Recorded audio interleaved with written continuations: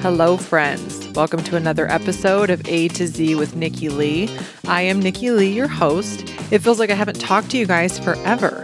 Last week, we took a spring break week from the podcast, but not at all from the campaign.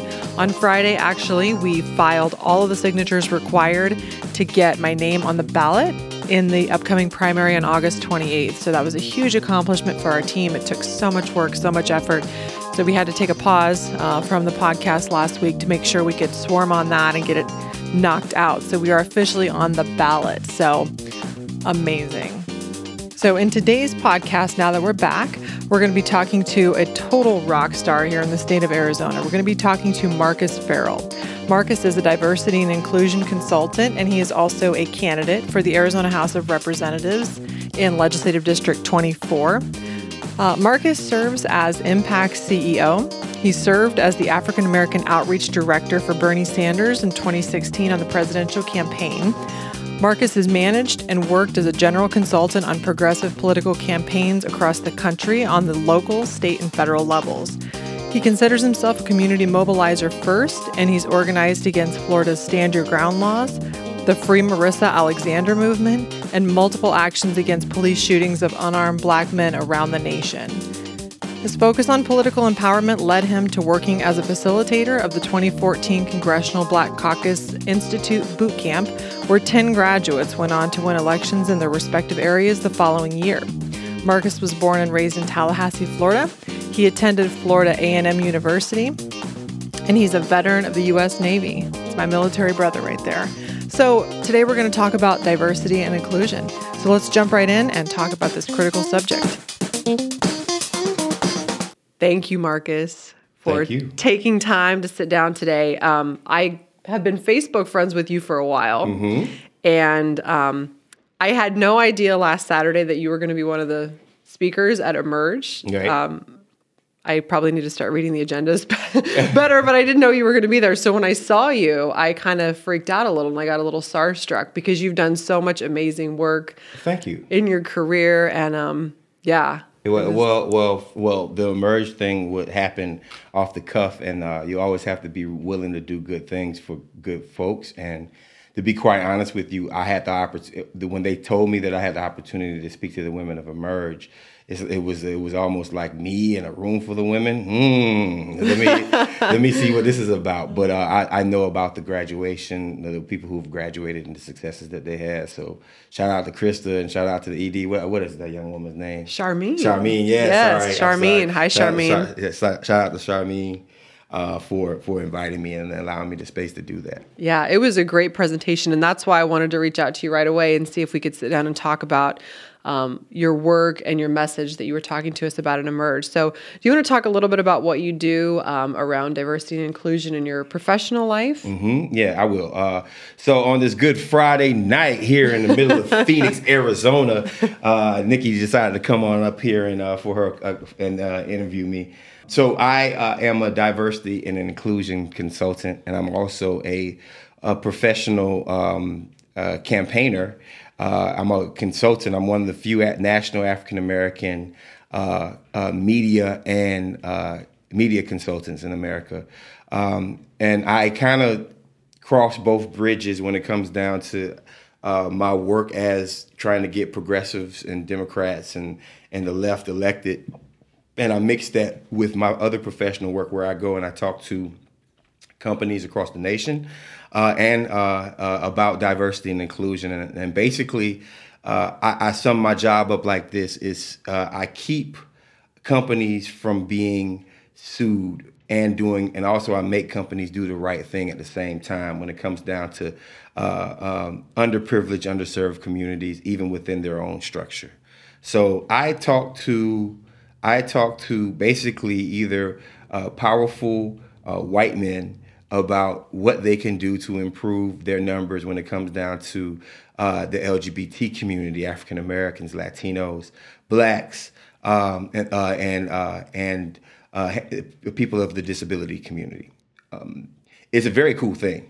Because you get to, by the time you get finished talking to a lot of these leaders, a lot of these folks are reluctant too. Don't get it wrong. Like, folks want to kind of maintain because it's a safe space for some white men, right? Like, or not even white men, but some leadership in general, even white women or even black women and black men, or even Latino, like not being diverse is an across the board problem because human beings typically want to be involved in a universe of their own creation and that they're comfortable with. So you naturally want people around you because you don't ever want to have an awkward moment. And a lot of folks are scared of having awkward moments where they say the wrong thing or can I touch your hair moments where it's like, don't touch my hair or don't touch her hair. But then what I find is you need to basically ask yourself the question, why are you even, when you hire somebody, when you're thinking about something, a lot of it comes down to,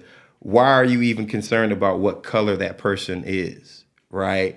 So when you bring someone on board, because a lot of people will try to hire somebody, like every single company and organization that I've worked with already had an attempt at trying to be diverse, and either they lost that person, or that person ends up filing a complaint, or that person has already sued, or they're about in the process of being sued, or they know they're about to be sued, right?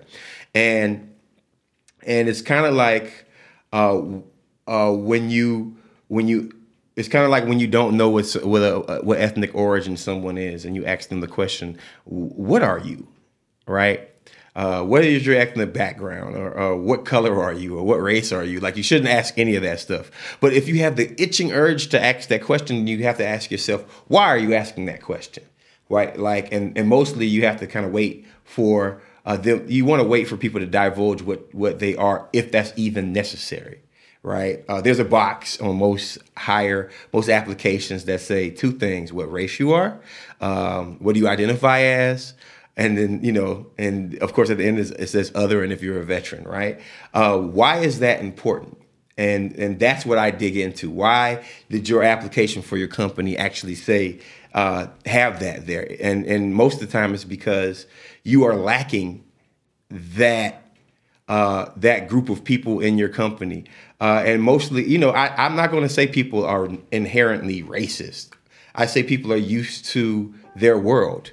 I say people are used to their world, and I think that people are used to their world. They're in their insulated world where they go to work, and all the people from the time they jump in their car, stop by the store to get their coffee and their bagel, to getting in their office, to working all day, to going to lunch, to coming back to work, to going home, are all this look exactly like yourself. And how do you break free of that? And then what are the advantages of you diversifying?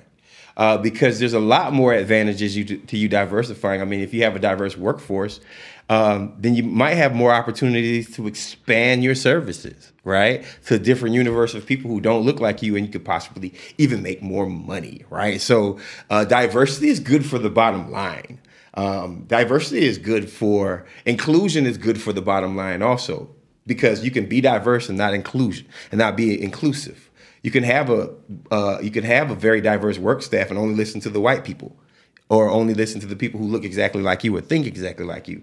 That's not inclusion. So that's why diversity and inclusion is important. So all the voices are at the table in a very organic fashion, and you can proceed forward. So I keep companies thinking about the reasons why they're doing what they're doing and how they can improve. Is a very basic thing. So for folks who find themselves in a bubble that looks like them, what could people do to start to break into those communities and have those conversations and build those relationships that we need? So making friends is tough. Right. Especially in the day and age of the internet, right? Yes. Where you don't even have to go out, like you could be, it's you and your immediate family, and then everybody else you're cool with happens to be, one like away on Facebook or one retweet away on Twitter, right?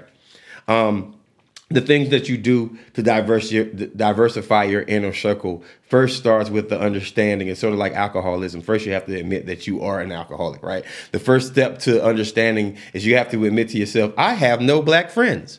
I have no women friends. I have no white friends. I have no Latino friends. And then, when you don't find that person, if it's not in your day-to-day lifestyle, then you might be doing something wrong. There's parks all over the place.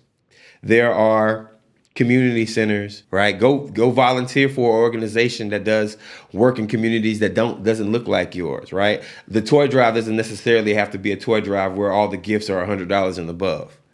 The toy drive could be a toy drive where they're giving out toys and turkeys to a Latino and Black community, and you just go there and just meet people and just hand out things, and you start seeing that people are a lot more alike than different. Me running for office right now, I even had some of my holdups with the historic neighborhoods and white folks, even though I live in one. Thinking to myself, are these people even going to get what I'm saying right now? And it took me knocking on about 200 doors to realize that everybody has a lot of the same issues. Yeah. So you're running for the House of Representatives, also in LD 24. I am. Right? So yes. What's going on with your campaign? I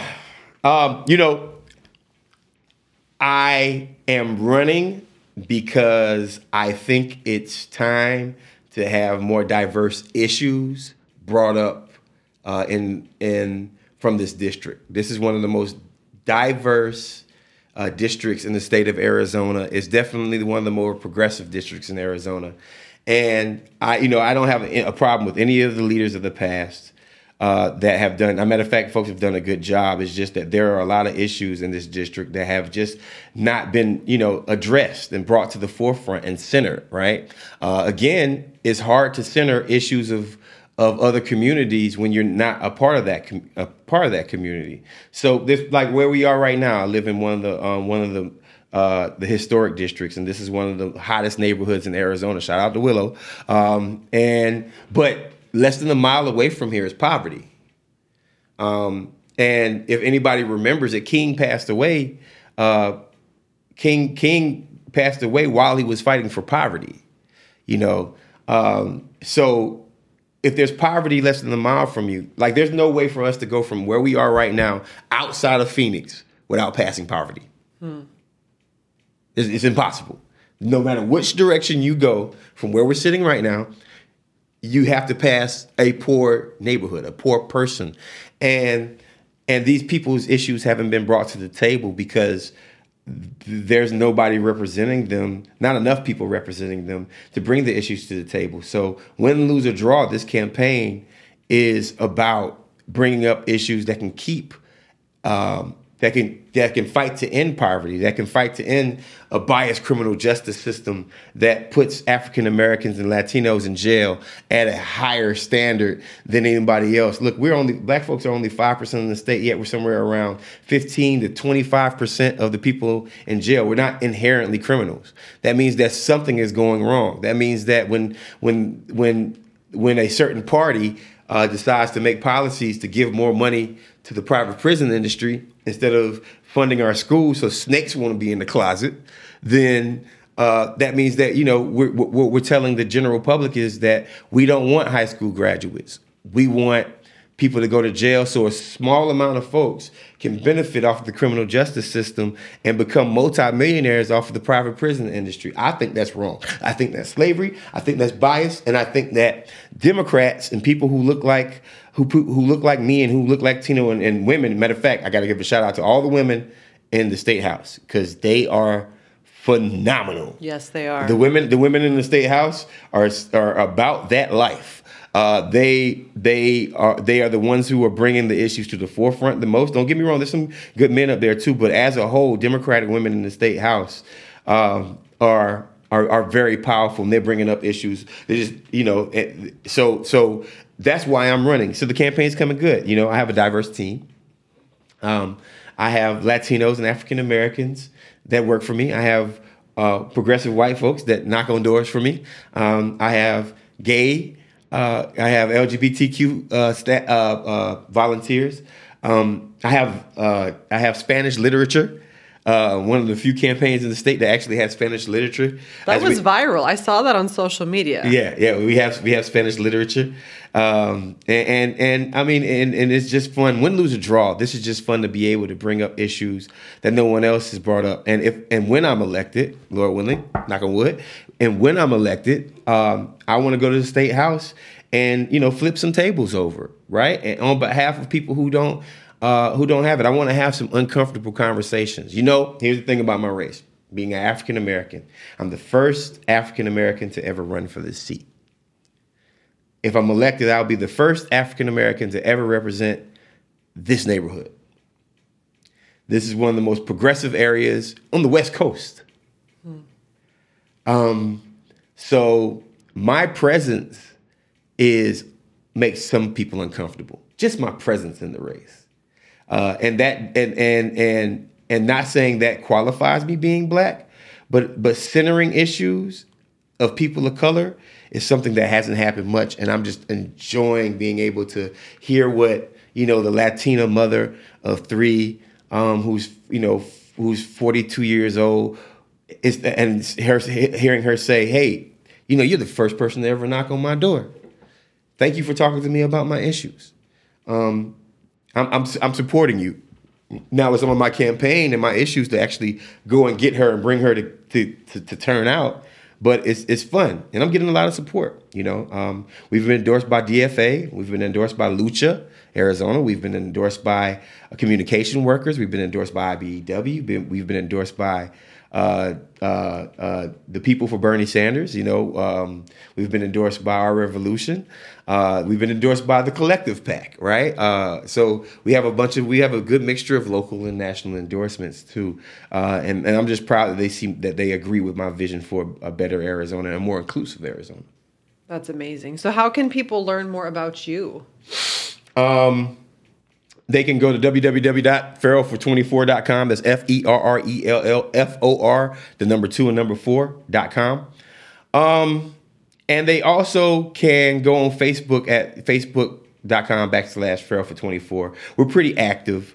And I'm out here in these streets. So, just like they should be doing for you, Sister Nikki, folks need to knock on doors. If you can't knock on doors, then you can send a check. Here's the thing. Good progressives, we don't just magically win. And we're not Bernie Sanders, and we're not Hillary Clinton, and we're not Barack Obama, where we have 100,000 people giving us $50.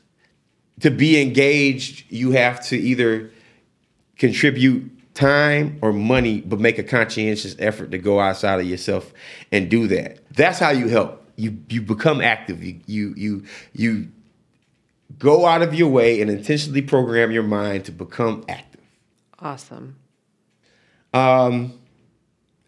You're not going to be able to become a Fortune 500 company or a president or have Susan B. Komen / Planned Parenthood type nonprofit action without having a diverse team around you. And if you own a company or you're a boss or you're in a hiring situation, you can't just say, well, there was no Black, Latino applicants. That day and age is over with. You have to go actively find people who don't look like you. So let me give you some suggestions of places that you can find human beings to help out your cause. You can go to a park. You can go to the job center. I believe they call them workforce centers here, right? If you see that guy that's working at the car wash that you've seen every single day for 15 years, won't you roll down your window one good time and say, hey, man, what do you do? He might have a college degree. The economy is so bad that the top 1% has taken all the money. Therefore, you got a bunch of college graduates who are Latino and Black and gay and LGBTQ and Asian and Native American who are right around you on a daily basis, but you never ask them the question. Your Black friend, your Indian, your Native American friend, your Eastern Indian friend, they're right there in front of you, but you just decided not to make that. And they're waiting for you to step to them. So diversity is the basics of diversity is this. When you decide, the person with power, the person who signs the checks, the person who gives the donations, the person who has the friend who happens to be a millionaire that's looking for a personal assistant, when you decide to suggest a person of color and then you have that name, that's when we all become more successful. More money goes to society. And I promise you this, you will make more money if you have a diverse intentional, diverse staff, and you listen to them. That's it. Well, thank you. Absolutely. Thank you. This was good. All right, guys, thanks for listening to this episode. I really hope that this podcast has gotten you to think a little bit differently about how you're embracing diversity and inclusion in your life, both personally and professionally. And again, just as a reminder, this podcast is for you, and I would love your feedback. If you have a nonprofit you want to talk about, if you want to dig into an issue that you're passionate about, or if you're doing something really cool yourself in the community and you want to chat about it, just send us an email at hello@nikkileeaz.com. And to learn more about Marcus, check out the show notes and we'll hook you right up. Thanks again, as always, to Kelsey, our amazing podcast producer. And until next time, keep growing, keep going, and lead with love.